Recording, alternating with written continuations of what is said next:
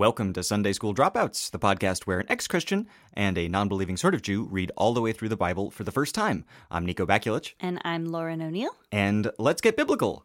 Let's! But first, we have some things to go over real quick. A, I'm the ex-Christian, and I'm reading the New International Version, or NIV, of the Bible. And I am the non-believing sort of Jew, and I'm reading the NRSV, New Revised Standard Version of Bible. And this is not a Christian Bible study podcast. Nor is it suitable for young children. And we're dating. I guess that's all we have to say.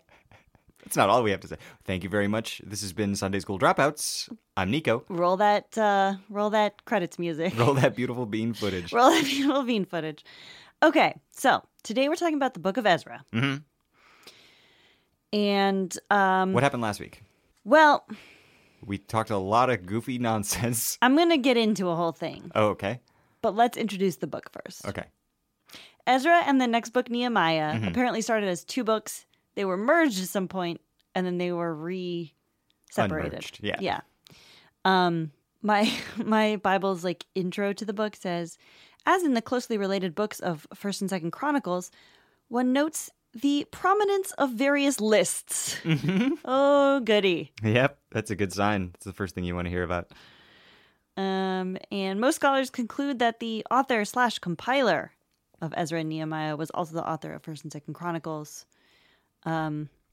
So we're hanging out with the chronicler again. The chronicler has been unmasked, except that it could be like Ezra or Nehemiah, or like multiple people, because the book goes in and out. It switches to third person, it switches to first person, etc., etc. Next week on the Bible, the chronicler is unmasked. Yeah. Except he's not. He's clouded by the smoke of history. Oh my God. You can barely make him out in the brackish water of history. Okay. So I'm going to do a really meaty previously on Sunday School Dropouts. Okay. I'm glad that's how you ended that sentence. So put on your bibs. Put on your... Oh, because of the meat. Yeah. Because of the amount of meat that you're about to consume. Yeah. Sharpen your knives and take out your wives. And hide your wives. Because it's meat time. Way, way, way back in the book of Genesis, Mm-hmm. there was a man named Jacob, Okay.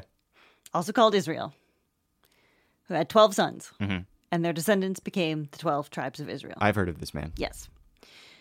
Fast forward to the books of Samuel and Kings, Okay. and we've got the Israelites living in Canaan, and after King David and King Saul, the kingdom splits into two. Okay.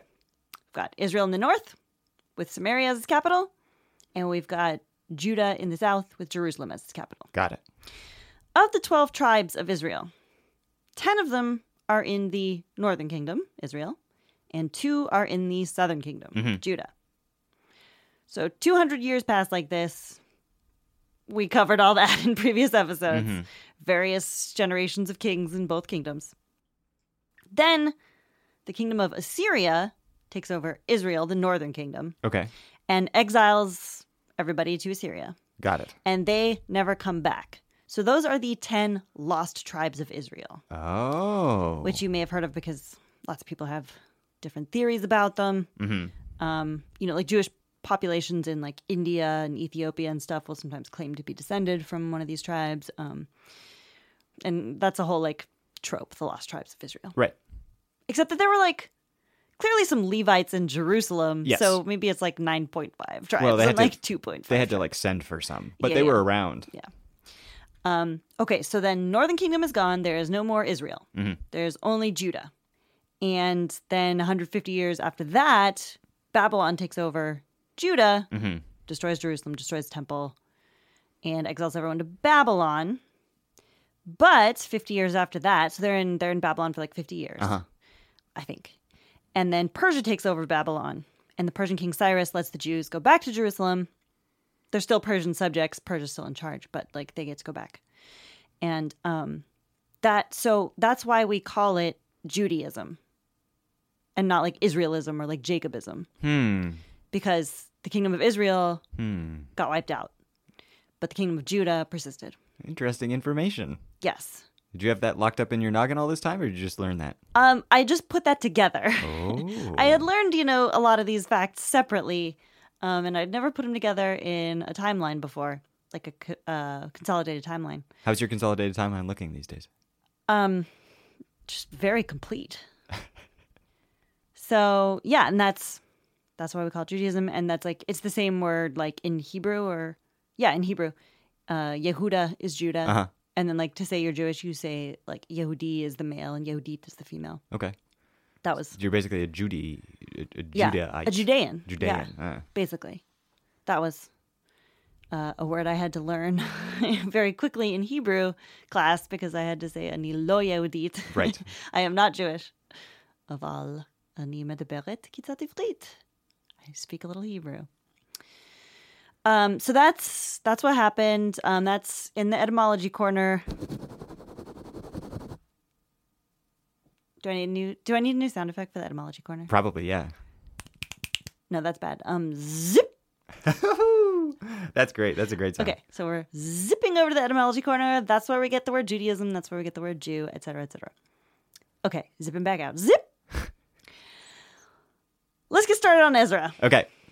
So all that stuff about the Babylonian exile was like sort of crammed in at the end of 2nd Chronicles, right? Yeah. And that's exactly what we start with in the book of Ezra. Right. The very first chapter and verse is that decree from Cyrus. Mm-hmm. And what do you say? I know what he says. I'm just, Do you want me to read it? No, I don't want you to read it. Oh, he says, go back to Jerusalem. It's fine. It's cool. Yeah. So like a while back, I expressed surprise at a particular passage. I can't remember which book it was in now. Maybe 2 Kings, I want to say, where God basically said he would winnow down the people of Israel to just 7,000 people. Mm-hmm. And I guess that's related to the returners coming back, even though the number doesn't quite work out the same way. Yeah, the number isn't exactly the same, but like it never is in the Bible. So right. that might be a line that people draw. I don't know. Yeah. So Cyrus sends some like elite Israelites back from Babylon to Jerusalem. Yeah. Well, he frees anyone. Right. And does he do this because he's now a believer in the God of Israel? No. It kind of sounds like he is, though. Yeah. So apparently, this is another thing that I looked up. This was actually became the standard policy for Persian kings at this, during this empire. Oh. They let everybody restore their temples. So Cyrus also let people restore their temples to different gods, mm-hmm. and in Egypt and in whatever. So. But his letter to the Israelites is full of all this talk about the will of God. Yeah. And do what is right before God and stuff like that. Yeah. I think the attitude is kind of everybody can have their own God. I mean, that's a smart way to build an empire, honestly. It is. You don't really want to get bogged down in that shit. And in fact, this is the largest empire in history at this point. Because, I mean, it's just like the Romans did later. It's you can worship whatever you want as long as you pay taxes. Exactly. So, Cyrus lets them go back. He also lets them, take all their stuff. Yeah, and some bonus cash, too. Yeah. Including 30 gold dishes and 29 silver pans. All right, fine. Chapter 2 is a list of, all the heads of the families that are returning. Right. So this is a re-accounting. How long were they in exile? 50 years, you said? About 50 years. So some stuff changed, obviously, while they were gone. And now, the true corpus of Israel is, down to a select few people here. Yeah. So, they name all of the heads of families and how many people they bring with them. Yeah. And it's 100 people here, 100 people there. So when they come back, one of the first things they want to do is start rebuilding the temple. Yes. Because they got this nice-ass temple in Jerusalem that got all beat up by King Nebuchadnezzar. Yeah, not just beat up, but utterly destroyed. Sure. You could call it that if you want. He also stole all of the gold and silver in the temple and all the cool holy stuff. Yep. So the Israelites who come back want to start putting things back together. And they have, explicit permission from Cyrus. Yep. So when they start redoing the temple, they throw a big they throw a big party. Well, first they celebrate Sukkot. Uh-huh. There's like two main priests. Zerubbabel, which is a Babylonian name meaning child of Babylon. It's confusing, though, because wasn't there Zerubbabel before? There was Jerubbaal. Oh, Jerubbaal. Ah. This is in Babylonia. That's not in Hebrew. That's cool. Very assimilationist parents on this guy. Well, I mean, the Jews are a practical people, I think. And then the other main priest is Jeshua, which is just... Joshua. No, it's Yeshua. I mean, that's like the Aramaic. And that's Jesus' name. Oh, cool. That's like the Greek version of that is Jesus. Like in Jesus' life, people called him Yeshua. Oh, cool. Nobody ever told me there was another Jesus in the Bible. Extra Jesus floating around? I mean, Joshua's like a variation. Joshua's the Hebrew version of the name. But here he is. Jesus won. Jesus won. So when they're having this big party, they have a Sukkot celebration. At the Festival of Huts or whatever. Tabernacles, yeah. Sure. It's a hut fest, I like to call it. I mean, that's what it is, yeah. They have a big party, and there's a part in here that I found confusing because I didn't 100% get it, and hopefully you'll be able to help explain it to me. It says, many of the priests and Levites and heads of family, old people who had seen the first house on its foundations, wept with a loud voice when they saw this house, though many shouted aloud for joy, so that the people could not distinguish the sound and the joyful shout from the sound of the people's weeping. Oh, that's interesting. The ears calls it a house. Mine calls it the temple. So it's basically like old people who saw the first temple, like which we went over in detail. Right. It's made out of cedar. Yeah, and it's got all these crazy like cherubim sculptures and bronze pomegranates and shit. Dope. Solomon built it with his considerable wealth. And so then they see like the new foundation for this one and they're like, what? This one sucks. I see. They're just disappointed in the quality of it. Apparently, yeah. And it causes them to weep. Yes. But then others shout for joy. It's an interesting image to mix the sadness with the joy like that. Yeah, and there's this verse, no one could distinguish the sound of the shouts of joy from the sound of weeping because the people made so much noise and the sound was heard far away. What is that supposed to tell us exactly? I don't know, but it's like, I mean, it's like a really poetic image of like... It is, and it's like, loss at the same time as new beginnings and everything like that. I mean, that's quality stuff. Yeah. So they start building the temple. Some people from Samaria come down and try to stop them. Which used to be the capital of the Kingdom of Israel. Used to be the capital, but now it's not Israelites there anymore. I don't buy that they can replace all of the people in the place. Of course, the Israelites in the Kingdom of Israel worshipped whoever anyways, so I don't know how Jewish they were. It's true.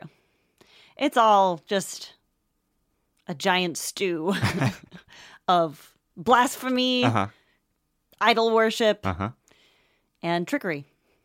So they can't. They don't stop them from making the temple. They keep going. So then Cyrus dies. Okay. And then there's one or two kings in between, and then we get to Darius. So this is Darius the First, or Darius the Great.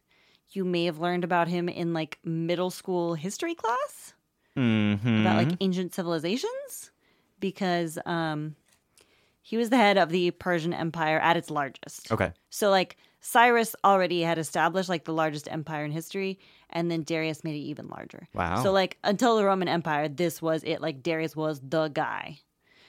Interestingly, he was a Zoroastrian. Okay. He this is on numerous steles, stele, and stuff like that. He proclaimed he was a Zoroastrian, which are awesome, old iron message boards. Or yeah. something. Yeah, they're really permanent IRC chat rooms. Ancient shit posts. And his ancient shit posts were about Ahura Mazda, which was the god of Zoroastrianism. Okay. And that was the first monotheistic religion. It actually predates Judaism. And it's kind of cool because it's they worship Zorro the Gay Blade, right? Yeah, they worship the Mask of Zorro. No, they worship Ahura Mazda. That's where the car company gets its name. And there's God and the devil, and there's Messiah, and there's the apocalypse. It's really proto Christianity and proto Judaism.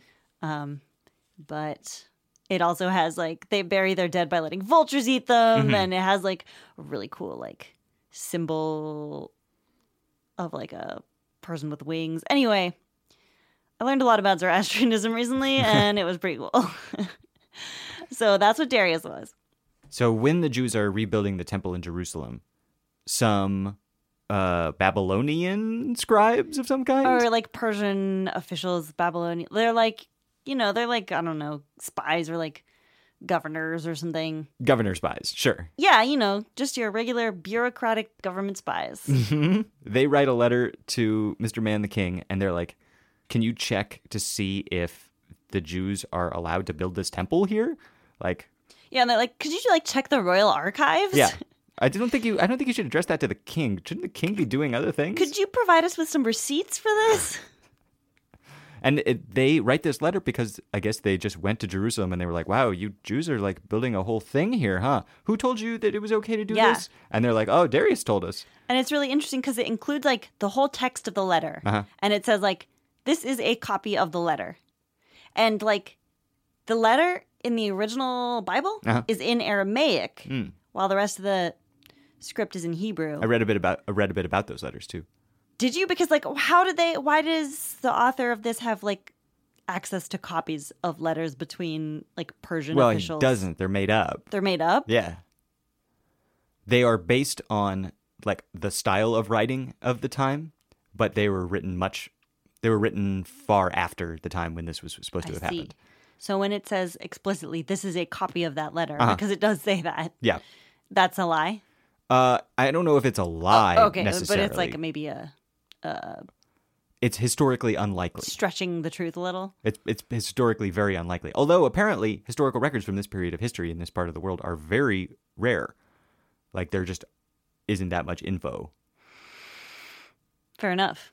But there are lots of records of Darius declaring himself Zoroastrian. So at least we have that. I wonder what qualifies to get written on a stele, because aren't like the earliest recordings of writing that we have, like people writing about how much grain they have and how much like, wheat they're trading to somebody else and stuff like that? Well, yeah, but that's not what the king is interested in. That's a good point. The king is interested in telling everybody how he rules, literally. Classic shitpost. So then Darius responds to this letter, and he's like, yeah, I looked it up in the Royal Archives. Well, he doesn't. He looks in the Royal Archives in the capital first, and he doesn't find anything. But then he has to go to Ecbatana to check up on some even older records. Yep. And Ecbatana, according to the notes in my Bible, is the summer home of Persian kings. Oh, nice. So I guess they were He's in like in Martha's Vineyard. Yeah, they were in a box in the basement of his summer house or something like that. Jeeves, would you fetch the basement box? I believe some of Cyrus's documents are still here. Also, Darius is not related to Cyrus. Like, he took over the throne from Cyrus's son. Oh. So. Well, that's probably why he keeps the boxes of shit in the summer house. Yeah, that's probably true. So, but he does look it up, and he's like, yeah, it's cool. It's legit. And furthermore. There's precedent, yeah. Furthermore, Persia will like pay for the reconstruction of the temple and provide like everything, not just like money for the workers, but also livestock or oil or salt for any sacrifices. And he returns all of the stuff that Nebuchadnezzar stole. Yeah. And on top of that, he says that if anyone interferes, here's a direct quote from my Bible, a beam is to be pulled from his house and he is to be lifted up and impaled on it. Nice. And his house is to be made a pile of rubble. So like Darius is like very pro this temple. Yeah. He's like enthusiastic fan of this temple. Mm-hmm. I thought it might be because he was like, I'm a Zoroastrian, y'all are Jews. We're like monotheism buddies. Mm-hmm. But then I read that thing about how this was just like the policy in Persia at the time was like, let everyone worship their own gods. Maybe they'll like put in a good word with their gods for me because I'm the king. I can use all the god power I can get. I mean, it seems like a very pragmatic, practical, political move as well. Yeah. Just be like, hey, I really don't care what you do. Just pay us money. You're part of the empire, so do your thing, and it all flows back. And that's how you build an empire that is the largest empire in history at that point. Right. So yeah. So the Jews finish the temple, dedicate it, celebrate Passover. Now I've got the Second Temple. Badass. So then Darius dies, and then there's King Xerxes. Right. The only thing we get in this book about King Xerxes is that the non-Jews in the region, quote, lodged an accusation against the people in Jerusalem. But we'll hear more about him later. But that's all we get for now. So then we get his son, Artaxerxes. Yeah, that's a horrible name to give a child. Artaxerxes? What possible problem could you have with that? I mean, I guess he's the king, so like nobody can ever have a problem with it, but that's a horrible name to give to a child. Well, what's your problem with it? It's stupid. It's got 2 X's in it. That makes it awesome. 3 would be better.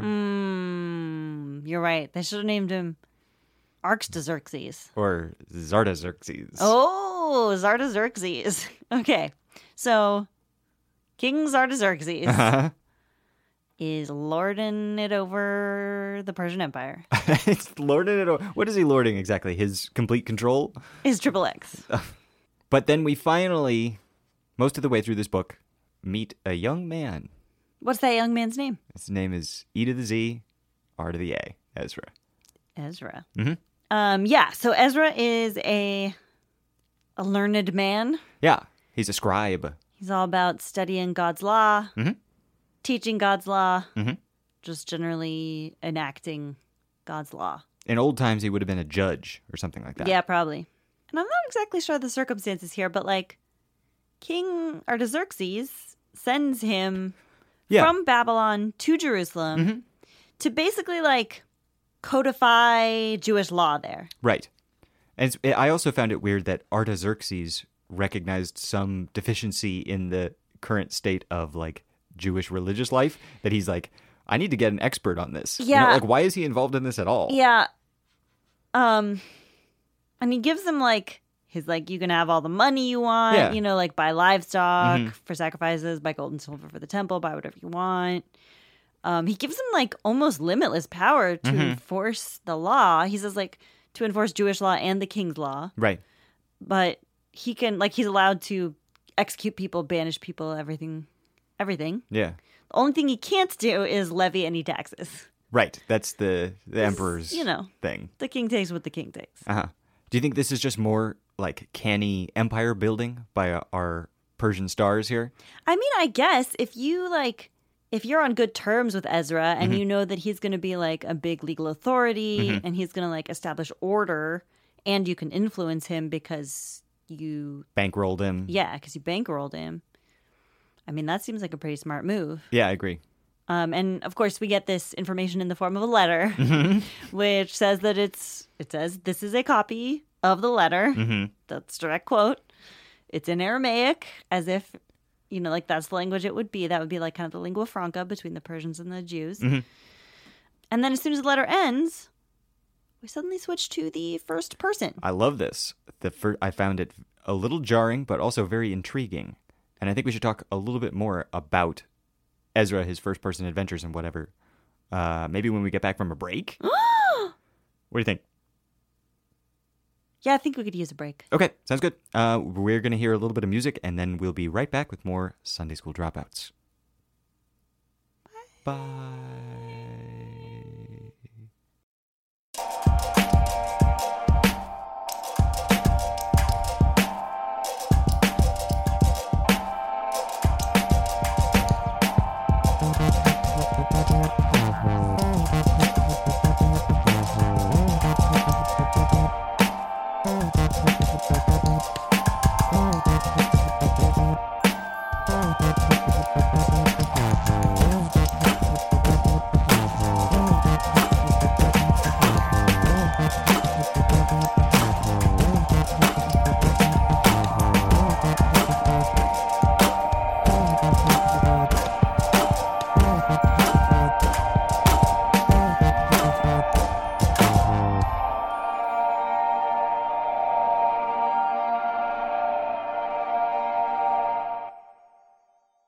Welcome back to Sunday School Dropouts. I'm Lauren. And I'm Niko. And we're talking about the book of Ezra. And when we left off, we had just switched to first-person narration in the book of Ezra. Mm-hmm. Is this the first time that's been in the Bible? I think so. I think so too. So, this is a direct quote from the book of Ezra in response to Artaxerxes giving an enthusiastic thumbs up to Ezra going to Jerusalem. He's got thumbs up in one hand and like the A-OK thing in the other. And then he's like winking. And also like his feet are in sandals and he's like sticking his big toes up.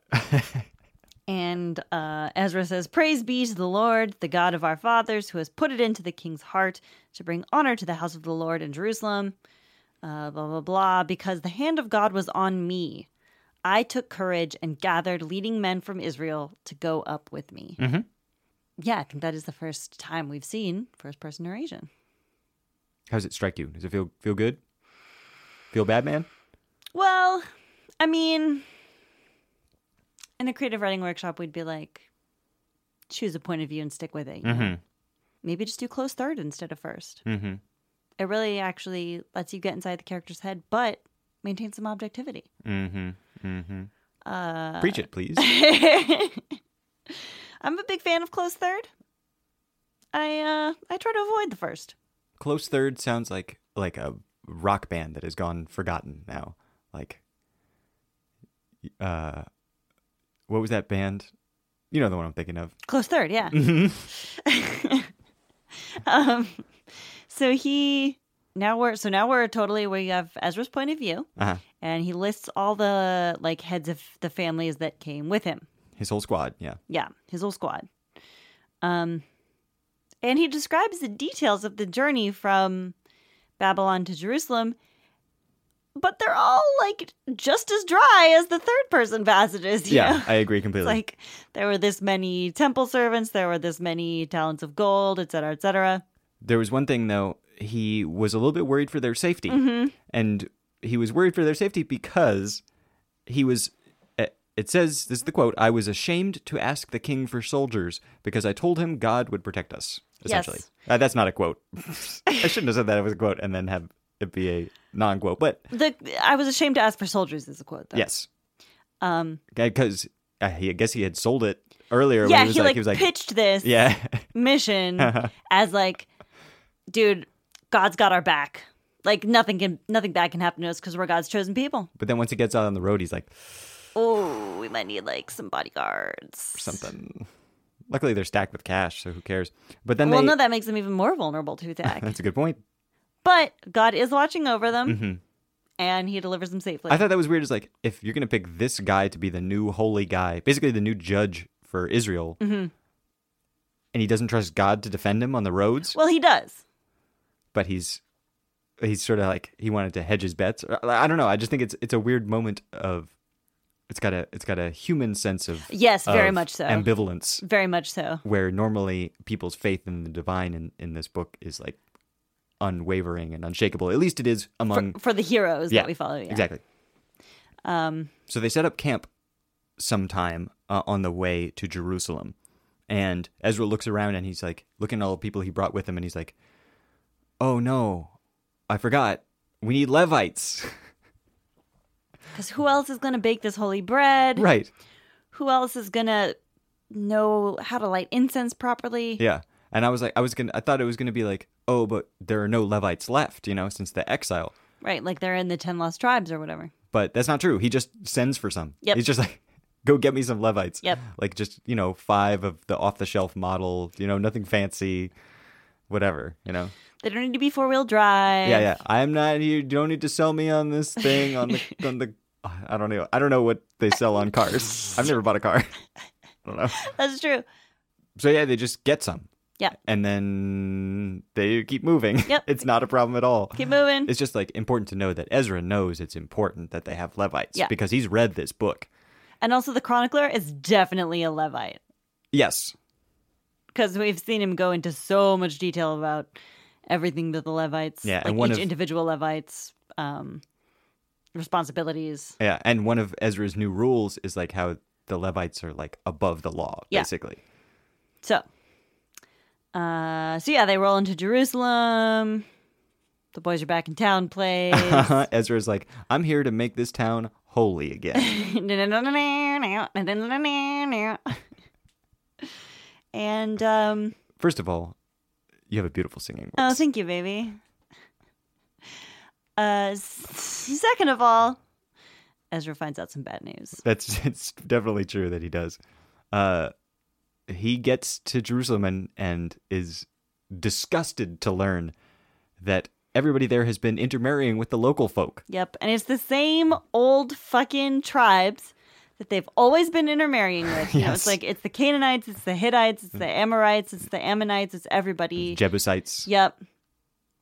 And he, I guess, has been just living in this fucking ivory tower over in Babylon. Over in Babylon, where like know, Jews are all like in one neighborhood. Yeah, and didn't know how shit goes down in the Holy Land because he is appalled. Yeah, he fucking freaks out. Disgusted. He starts tearing his clothes, tearing his hair out. I mean, here's how he phrases it. He finds out that that they've, quote, mingled the holy race with the people around them. Mm-hmm.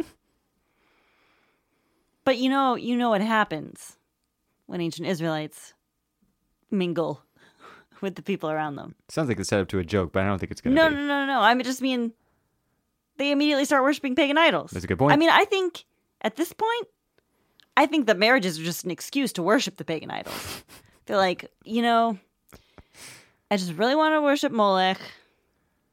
Gotta find me a Canaanite lady, I just really want to worship Asherah. Where's the Hittite for me to marry? I want to dance around that Asherah pole. So Ezra is so upset by this. It includes the line where he says, I sat appalled until the evening sacrifice. He tears all his clothes out and then just sits in silence. He tears his robes. And then he starts this prayer. He starts weeping and praying, and the prayer is like 1,000,000 lines long. And it's like, God, we're impure filth, and we'll never dilute the holy race again if you'll just save us. It's like, Israel has transgressed so many times, and our punishment has been so slight, and thank you for that, oh sweet merciful Lord, etc., etc., etc. It's like, I mean, you've transgressed, that's for sure. I mean, this is not really the biggest transgression. Eugenics is not the biggest transgression here. Well, isn't it the opposite of eugenics? Yeah, okay. Malgenics is not the biggest transgression. I don't think you should popularize that phrase. It has really troubling connotations. You heard it here first, folks.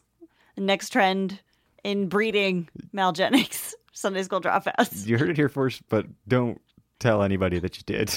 Niko's making motions to me please stop this. No, I'm giving her 6 thumbs up. Well, I disapprove with my voice. So as Ezra is praying and weeping and tearing his robes, a crowd gathers around him, and they all start weeping. And they're like, you're right. We're sinful miscegenators. Don't like this language. And look, that's what this is about.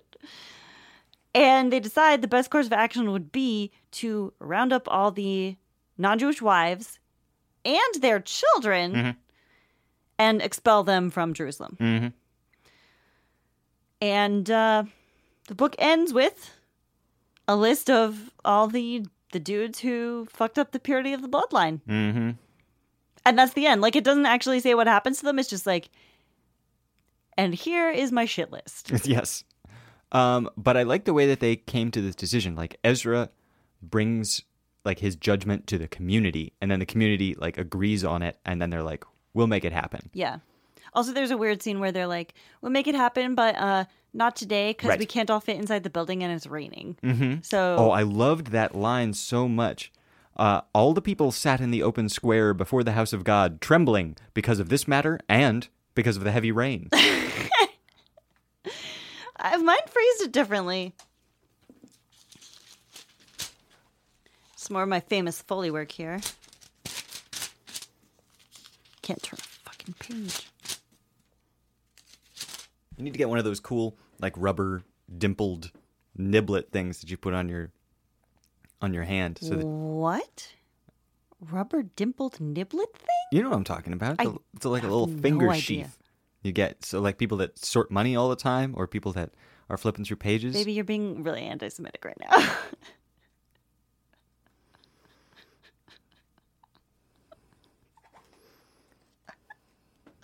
I like how you immediately gave up when I said that. Okay, we'll cut that. We'll cut that. What mine says is, the whole assembly responded with a loud voice, "You are right. We must do as you say. But there are many people here, and it is the rainy season, so we cannot stand outside." That line actually comes after the one that I quoted. Oh. Not that much further. Let's. Greatly distressed by the occasion and because of the rain. That's what mine says. Okay. So we get it. Yeah. It's raining. Yeah. And they're like, we can't, wipe out misogyny in our community in a single day. That's crazy. Is the noun form misogyny? Why not? I think it's miscegenation. Oh. I think you may be conflating it with misogyny. We can't wipe out misogyny in our community in a single day either. No, that's true. Unfortunately. That's been made clear. But I like the way that they accomplish this goal. Because, he hands down his judgment. Ezra hands down his judgment. And then the heads of the community are like, okay, great. We agree with that judgment. Here's how much time we think it'll take to get it done. And he, appoints, deputies from each major family to, get together lists of the perpetrators. And then it's in a couple of days, they had sorted out all the people. And I'm like, wow, this is really nice, community. All the people who weren't racist enough. Yes. Yes, all the people with a taste for the strange. But it's a nice consensus building, and it's supposed to be according to the footnotes in my Bible, this is the first time that a scribe has used the book of the law to implement a community-based judgment. You know what I'm saying?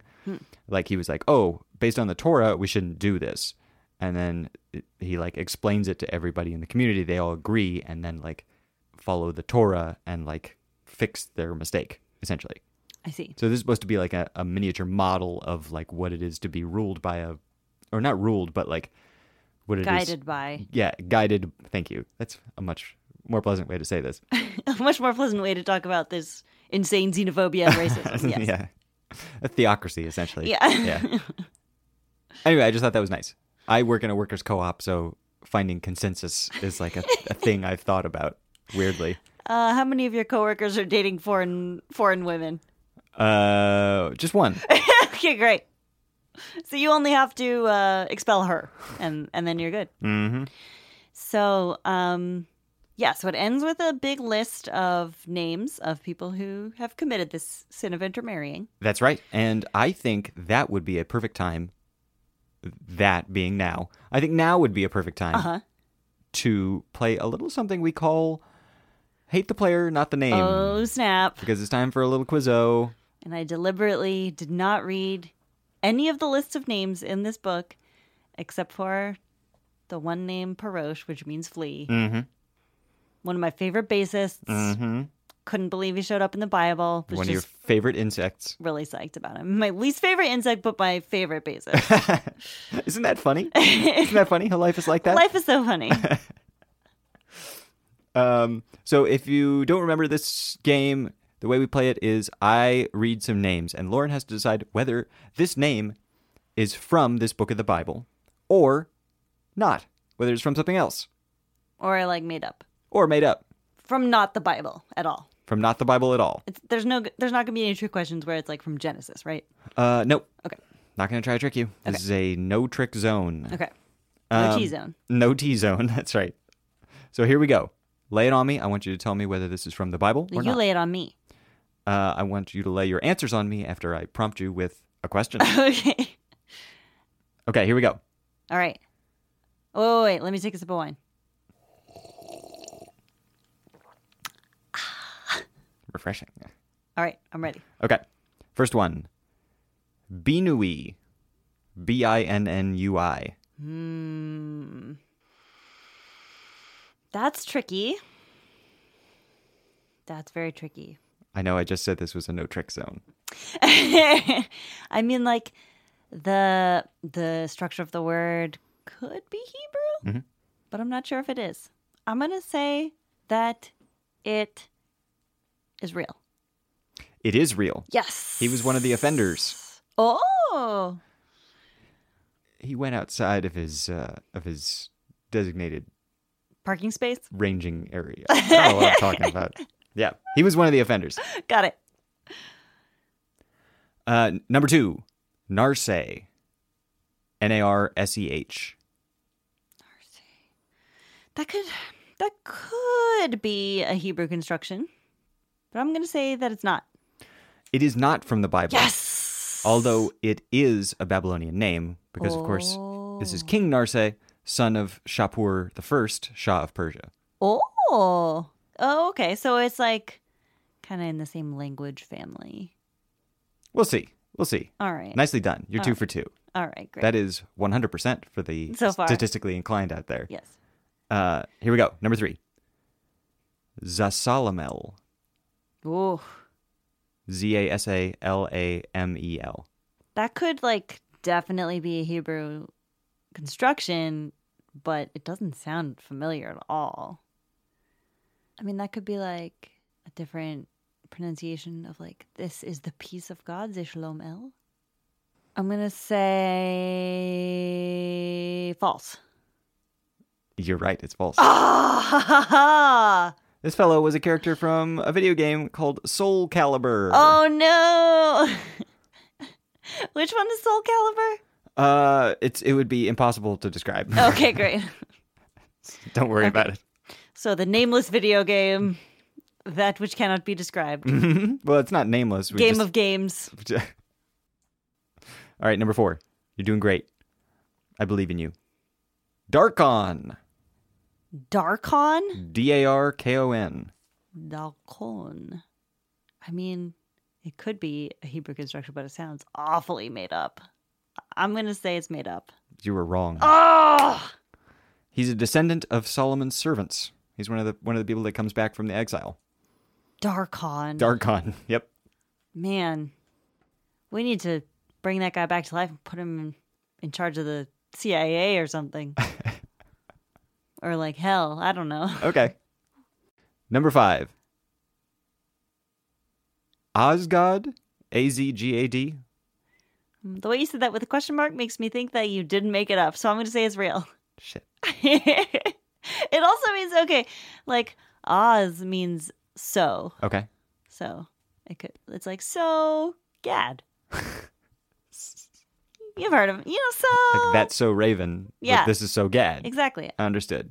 Gad. He is an Israeli patriarch. Good for him. He had a bunch of people with him when they came back from the exile. Sweet. Last one. Are you ready for this? Mm-hmm. It's a tricky one. Mm-hmm.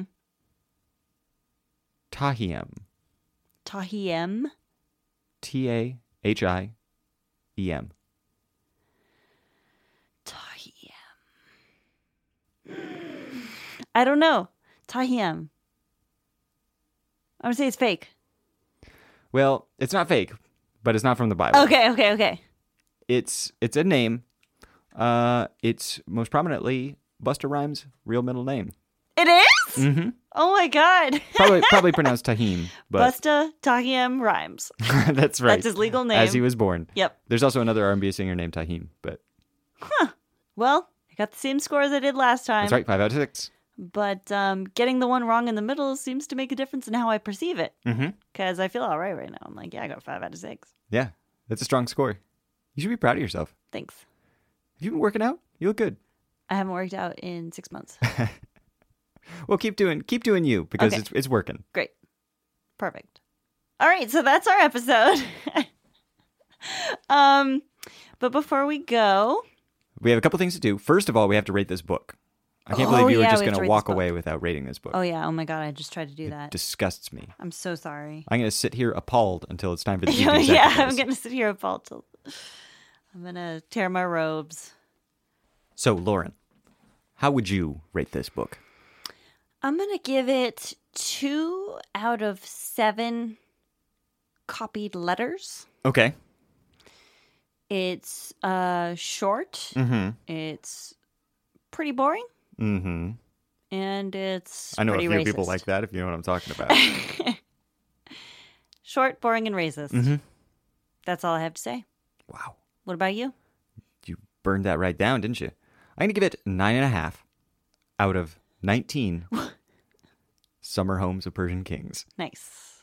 That's actually like quite a high rating. Well, it's a 50%er. I mean, yeah, that's like a gentleman's F. Actually, it's just an F. Okay, so you gave it an F, but you gave it a higher F than I gave it. That's true. It still failed, but yeah, so I thought it was pretty dull. It had lists, which I hate. Uh-huh. But it did have a couple nice moments of poetry in it. I'm especially sort of caught up on that moment where the sound of the weeping and the sound of the joyful cheering was so intermingled that they couldn't tell. I thought that was a lovely moment. I feel like that has something like deeper in it, you know, that I don't quite get. And so it gets major Bible points for that. I also liked when he was embarrassed to ask for soldiers as bodyguards. I like that too. I kind of liked the switch to first person, just because it was idiosyncratic. Oh, I hated that. That was like, I work as an editor, and I was like, no. POV problems here. POV problems. But I was not as like offended by it as probably you were. But yeah, using the example of intermarriage as like the legal precedent du jour was a little problematic. Questionable, sure. And Ezra seems to be kind of a nothing. I kind of thought like the book Are you saying that other prophets might be better than Ezra? I would never say such a thing. Oh, okay. But yes. Okay. They might be. I don't know. I mean, there have been some good prophets so far. You're acting like you're not familiar with extremely influential pop punk band Better Than Ezra. I know about Better Than Ezra. I knew about some of their ska songs. What's your favorite song? What's your favorite Better Than Ezra song? Better Than Ezra? I don't have a favorite Better Than Ezra Me neither. I've never heard a single song by them. You shitter. What are you doing? You can't talk to me that way. My own home. I'm upset.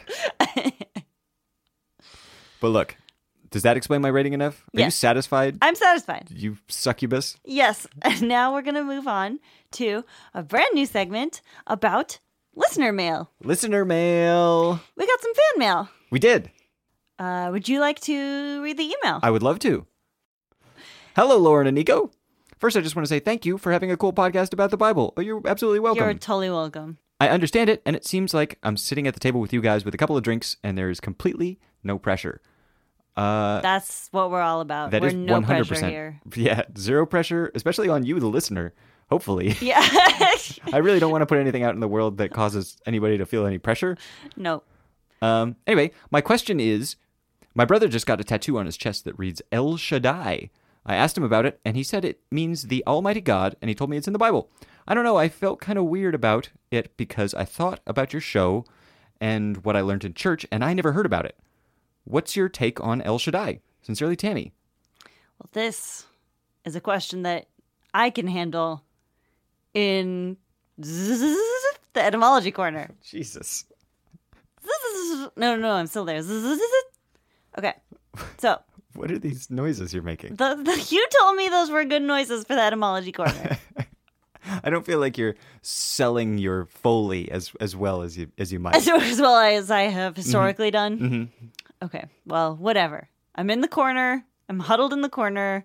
I'm going to tell you about El Shaddai. Just a regular Friday night.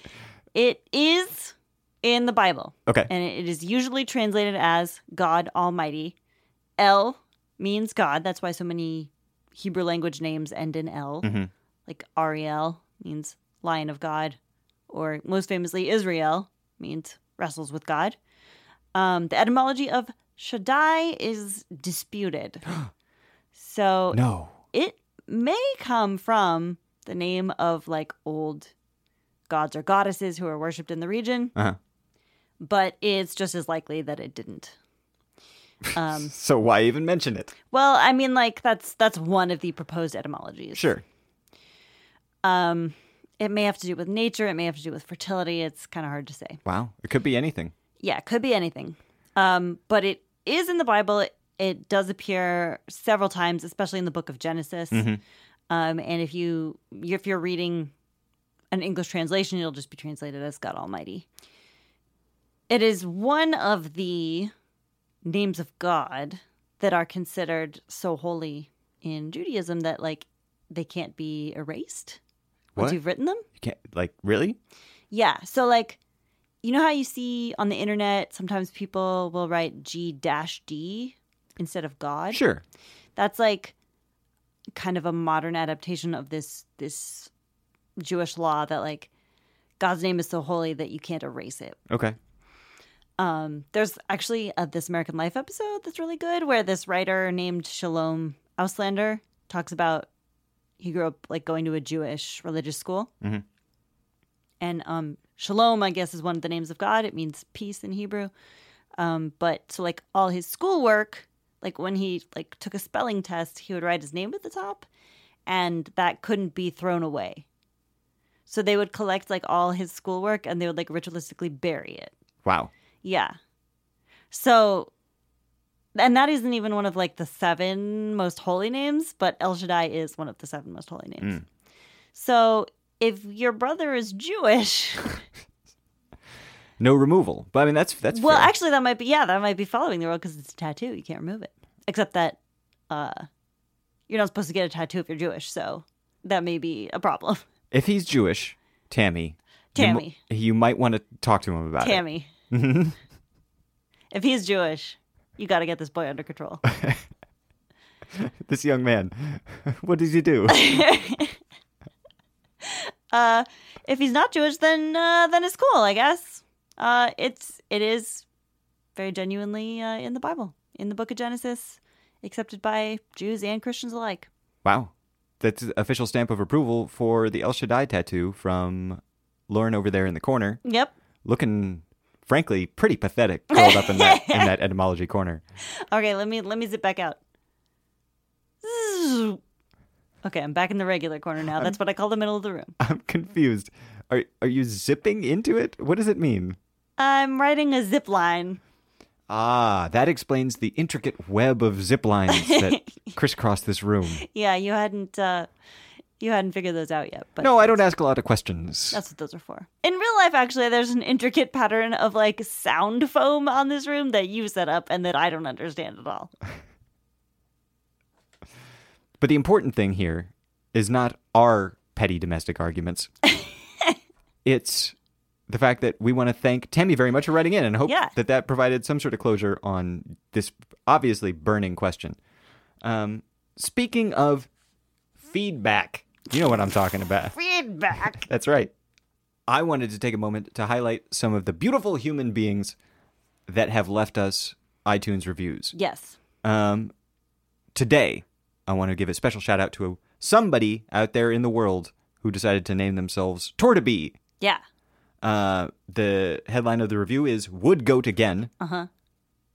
The text of the review says 5 out of 5 speckled goats. And this person gave us 5 stars. And iTunes asked me, was this review helpful? I will say yes. Oh, hell yes. Would goat again. I would say yes to that. Would goat again. Another beautiful, virile, tremendous human being who finishes all their dinner every night. And gets dessert like a big boy. That's right. Is someone named Philip 1L. I don't know how to spell it. What does Philip 1L say? First of all, he titles the review A Fun Take on the Bible. And he says, this is a great podcast full of humor and interesting stories from the Bible. The only downside is... What? Downside? I don't like the sound of this, baby. We don't have any of those. I don't like the sound of this. Is that by skipping the King James Version, they are missing out on all of the best and super confusing euphemisms. Is that true? Would you describe that as accurate? I'm going to interrupt you right now and tell you I don't. Because our Bibles have plenty of goofy shit in them. That's true. We're being told to like put our hands under people's thighs and take oaths. That's true. Spend a lot of time on something called the threshing floor, which I don't know about that. Uncovering certain inexplicable body parts. That's true. Yeah, we uncovered feet several times. Quote unquote.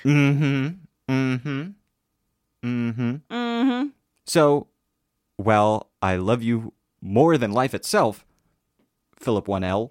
I don't have a way to end that sentence because I'm frankly just delighted that you decided to leave us a rating and review. And maybe we'll try and maybe we could make up some euphemisms on our own. We should. So why did I bring up these reviews? It's because it's one of the best ways that people out there in the world, people like you, yes, you, listener. Me? No, not you. Oh.